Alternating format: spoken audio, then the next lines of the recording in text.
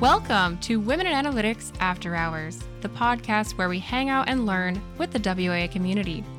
Each episode, we sit down with women in the data and analytics space to talk about what they do, how they got there, where they found analytics along the way, and more. I'm your host, Lauren Burke, and I'd like to thank you for joining us.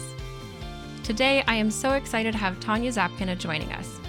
Tanya is a principal at her analytics consulting practice, Probabilistically, where her goal is to help companies make better decisions based on data. With over 20 years in the field, Tanya's expertise comes from leading the analytics function for Fortune 500 companies in the retail and telecom industries. Her experience spans from qualitative market research in the fashion industry to building an enterprise data warehouse for an online publishing company. Tanya has an MBA in marketing from The Ohio State University and recently earned a graduate certificate in data science from the Harvard University Extension School. She has joined us today for a very interesting conversation on marketing and digital analytics, and I hope you enjoy listening along. So welcome, Tanya, and thanks so much for taking the time to join us today. Thank you for inviting me, Lauren. Absolutely.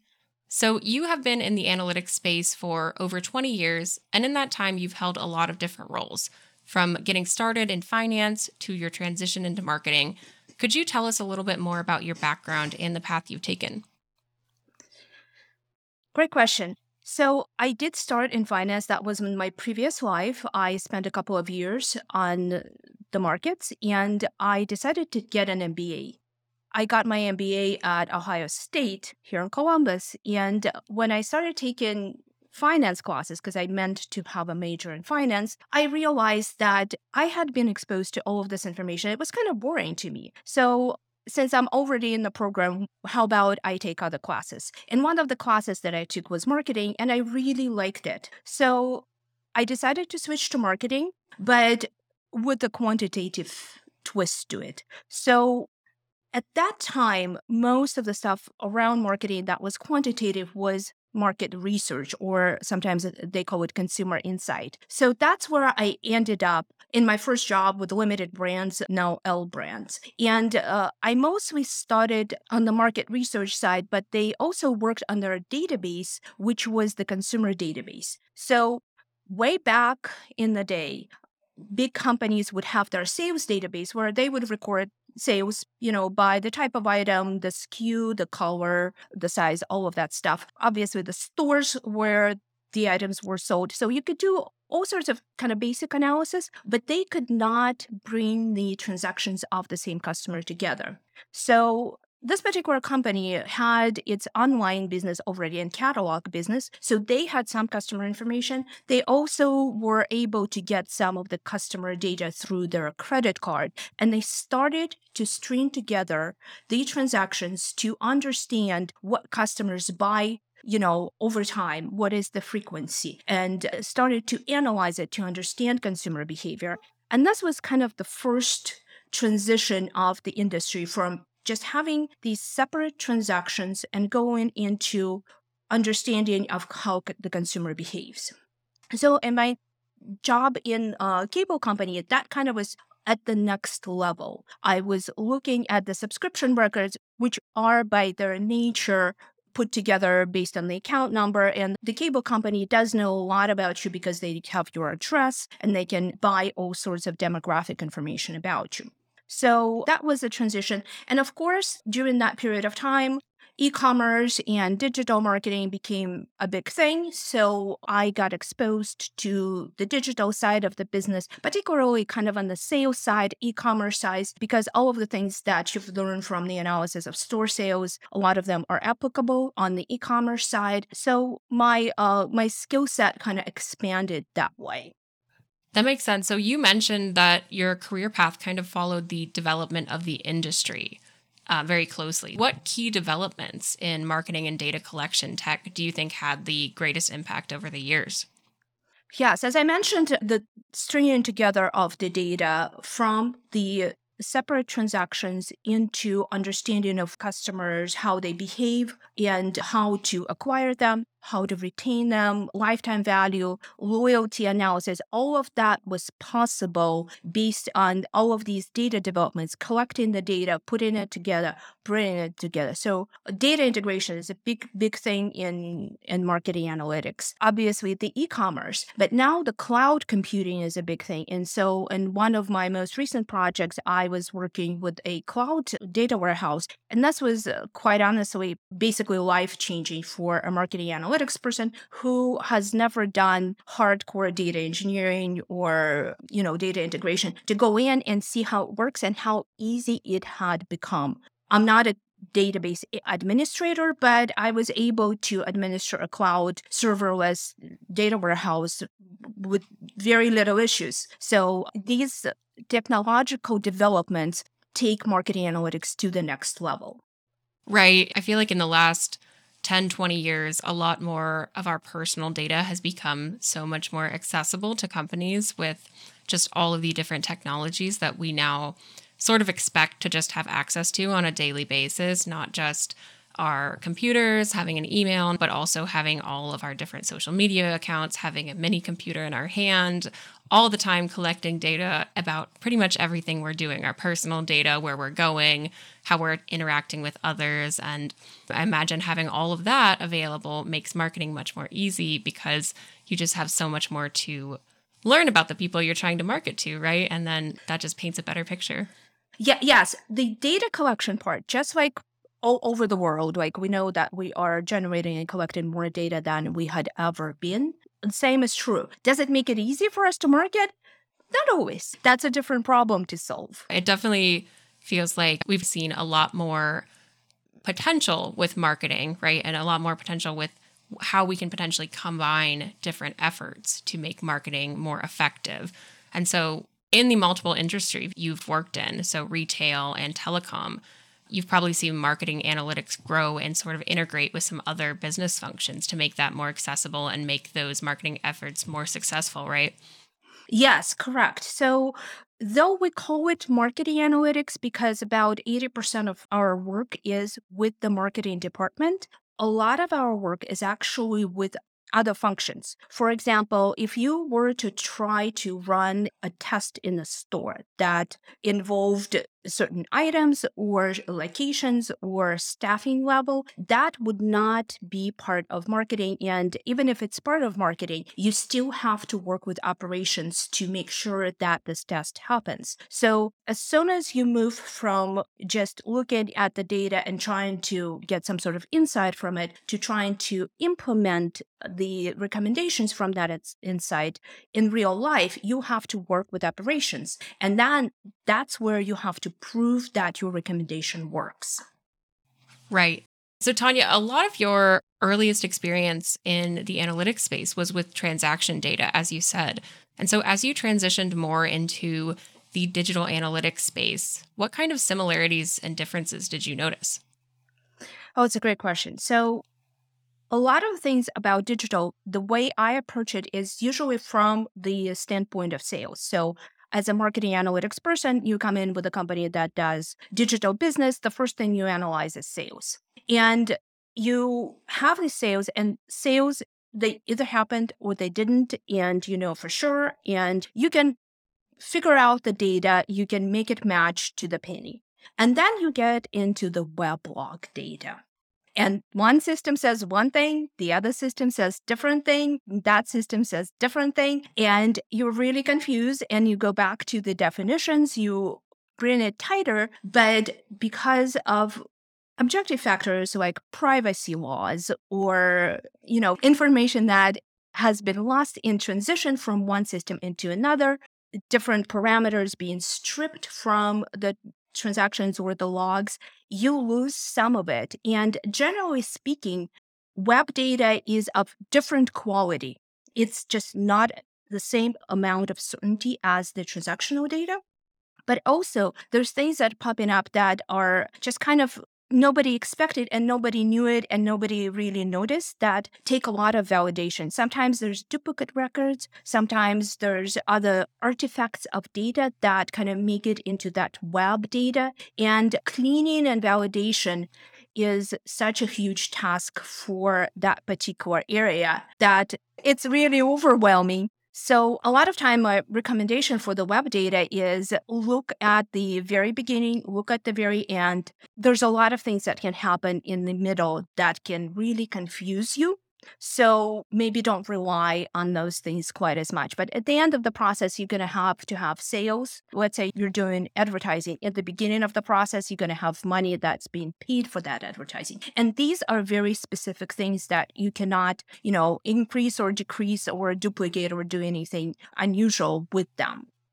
So that's kind of my view of the web data, that it's really fluid and it requires a lot of validation. And it's quite expensive to work with because it requires so much validation. Because it's sort of you're looking at it in a different way. It's more real time as opposed to a list of historical data pieces that you have a very concrete record of. It's much more messy. And I think that's pretty common in many fields as we're getting access to more and more data. Oftentimes the data that we already had was in a very nice format. It was very clean. And as we're trying to get access to more and more different types of data, a lot of times that's the data we didn't work with for a reason because it is in a messy format. It takes a little bit more effort. That's a really good point you made.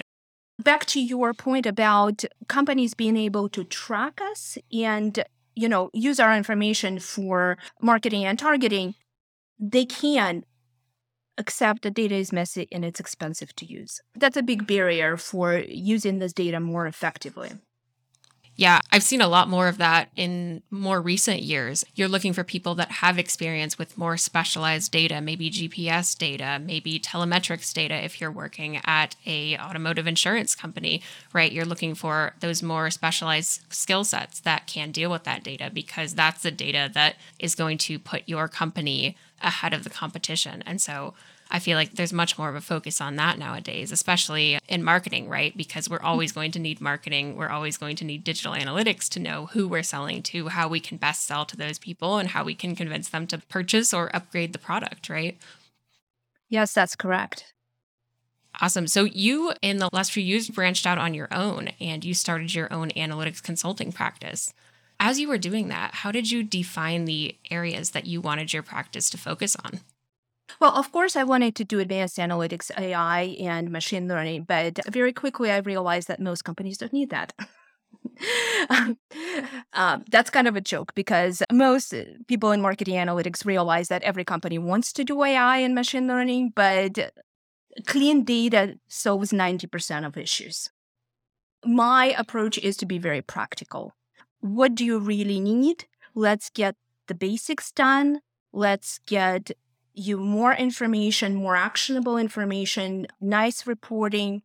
Let's get you clean data on a regular basis. And then we'll see what we can do with this. Is there truly a need? And that need, is that to have a machine learning model? Is it going to truly improve the business? How can we assess if we're going to use this model to truly improve your business, as opposed to, quite honestly, going back and figuring out which variables impact your business and by how much, and how you can use that more streamlined information to improve your business. So like if you think of any model, it has a couple of big factors. You can either do the model or you can just use these factors in your decision making.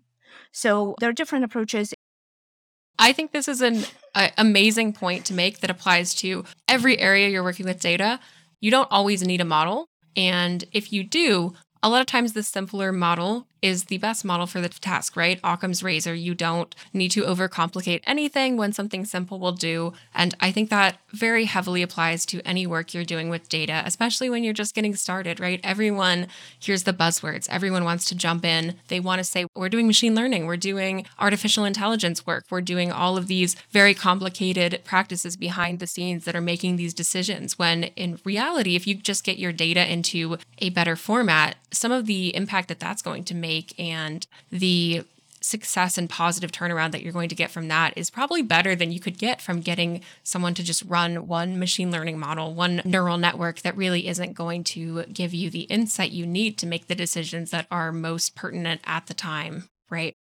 Yes. And I don't know if you heard that saying that every model is a regression. And I truly believe that when you strip down every model, if it's non-linear, you can transform your variables and make it a regression. And at the end of the day, regression suffices a lot and it's very explainable. And you can use that information to make decisions a bit better and understand what's going on in your business a bit better.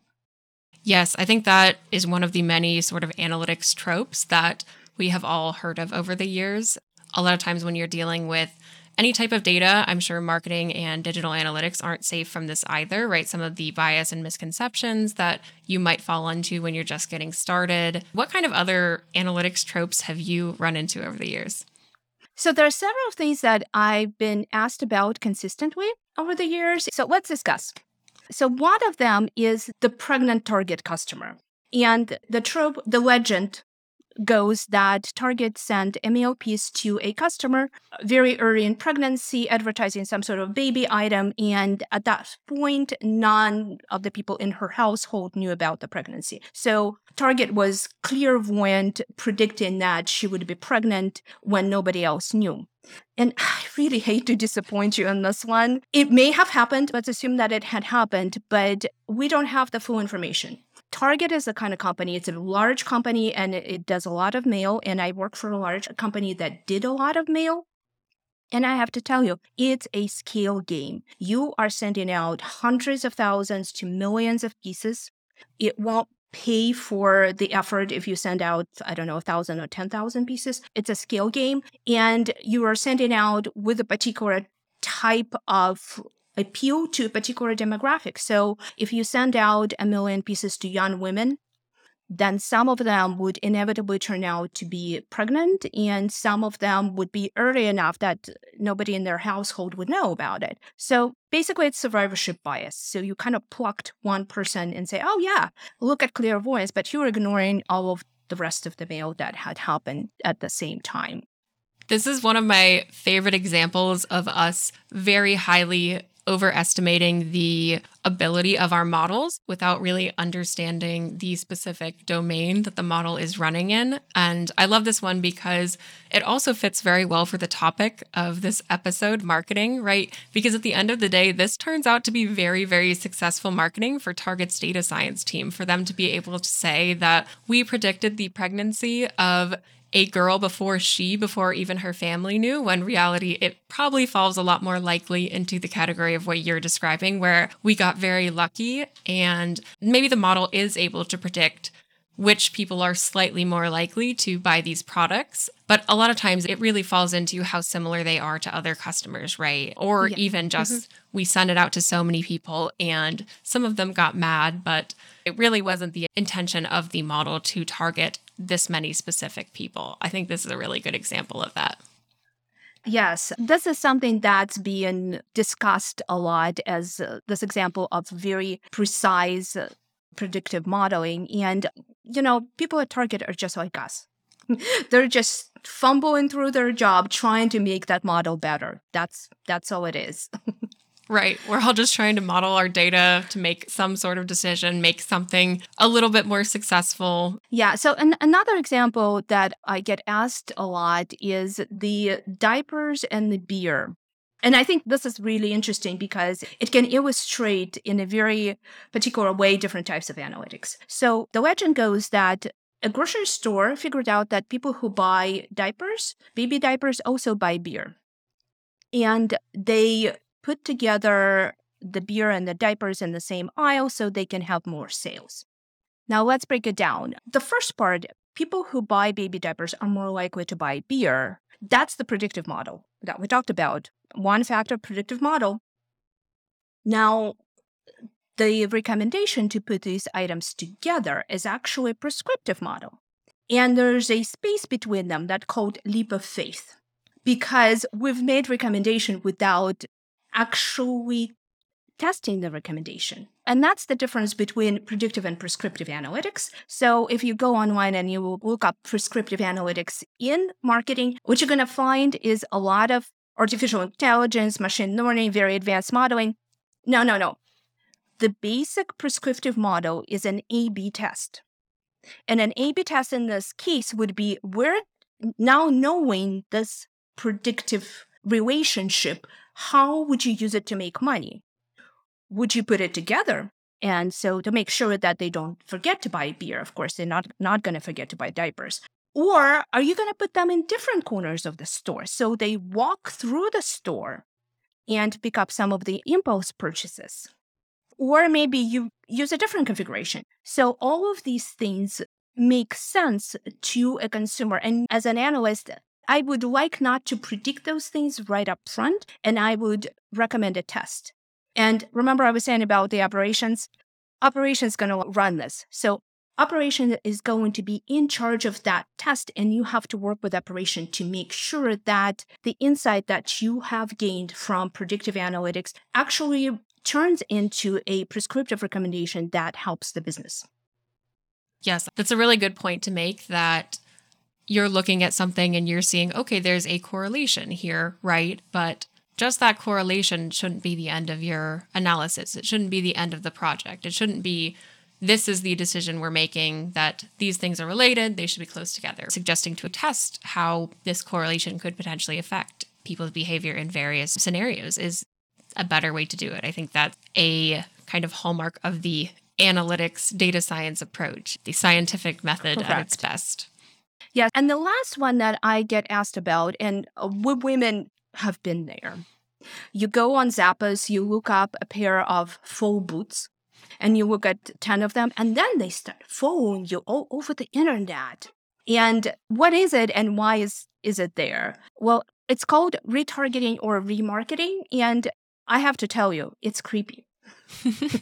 So I have to agree that this is probably not the best way to use the resources, but where it comes from, it's digital marketing, and digital marketing is very conversion rate oriented. This is what they're trying to solve for. They're trying to get you to go back to the store and buy these. And if they know that you're interested in, and especially if you have already made the decision to go back to that store and buy them, then they're going to waste their money to reacquire you again, because it's going to have an amazing conversion rate. And that is my second problem with this approach, is that it does tend to go back after the same customers, the customers that most likely to purchase from you anyway.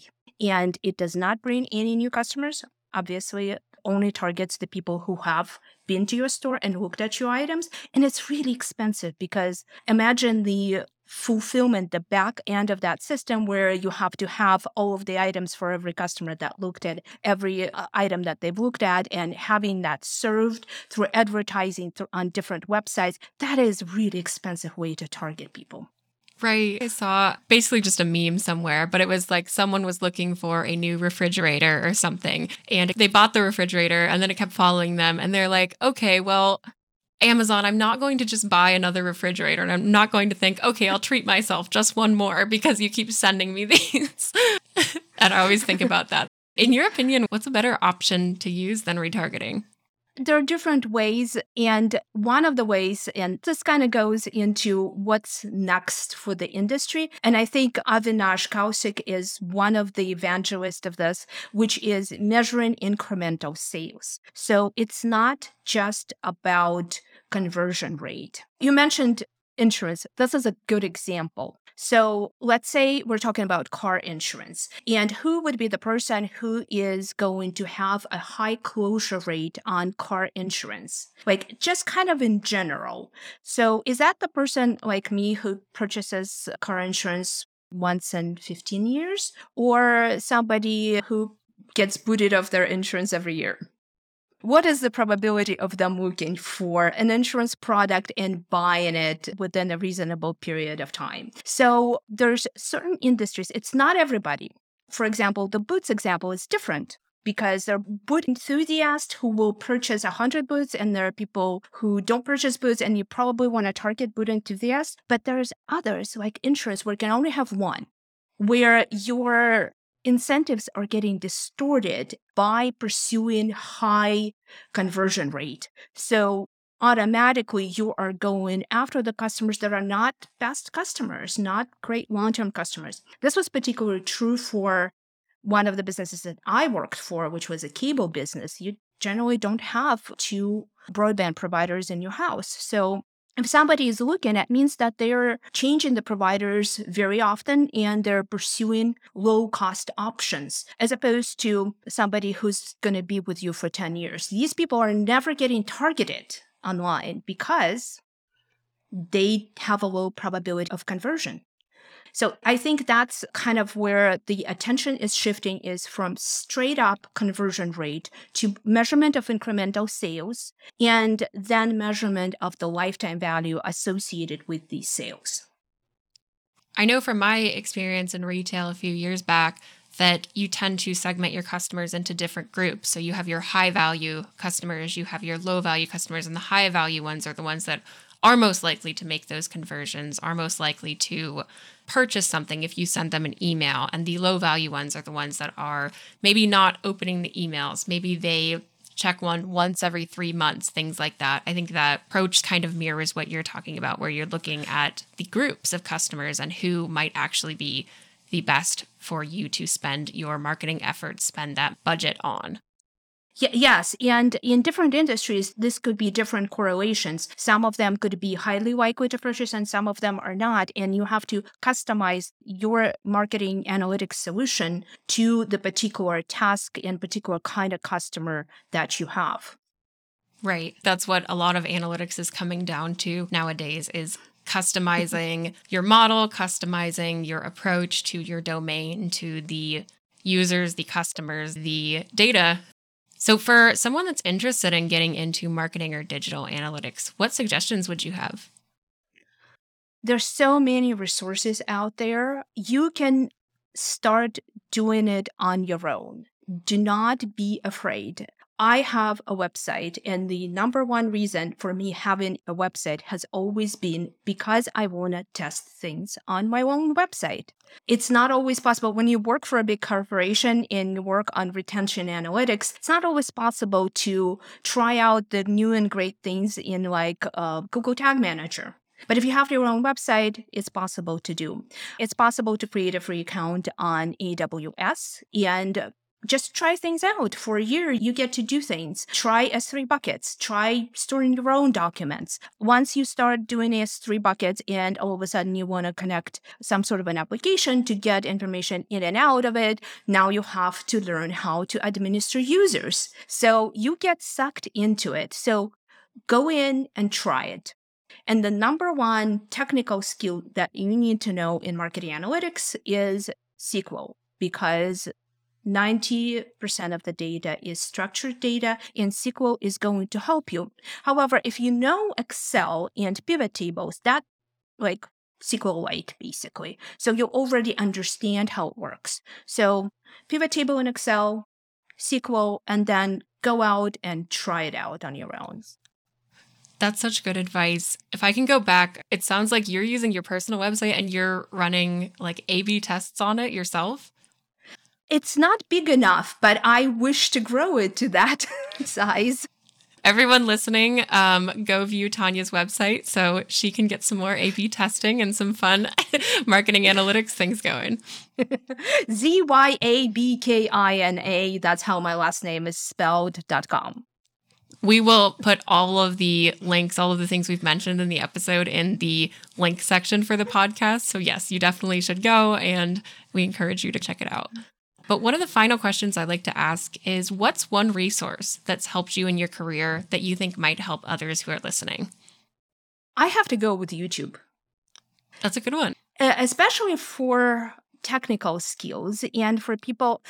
Actually, I wanted to say it for people who are just starting out, but I've started, YouTube appeared in the middle of my career anyway. So I've started using it extensively later on to get new skills of all of the things that have been developed while I was working on something else.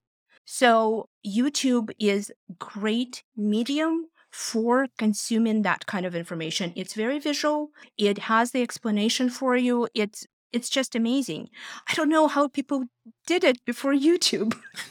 I really like the fact that a lot of meetup groups that have gone virtual over the pandemic have started uploading their virtual webinars, their virtual tutorials to YouTube. So I second that. I think YouTube is an amazing resource if you are looking for a tutorial, looking to just learn more on a topic, because if it's a fairly common topic, there's probably hundreds of videos on it that someone has taken the time to put together, given a talk on, given a full tutorial on how you can get started with something, which I feel like I'm a visual person too. I learn much better if you can walk me through the process. So I think that's a really good resource.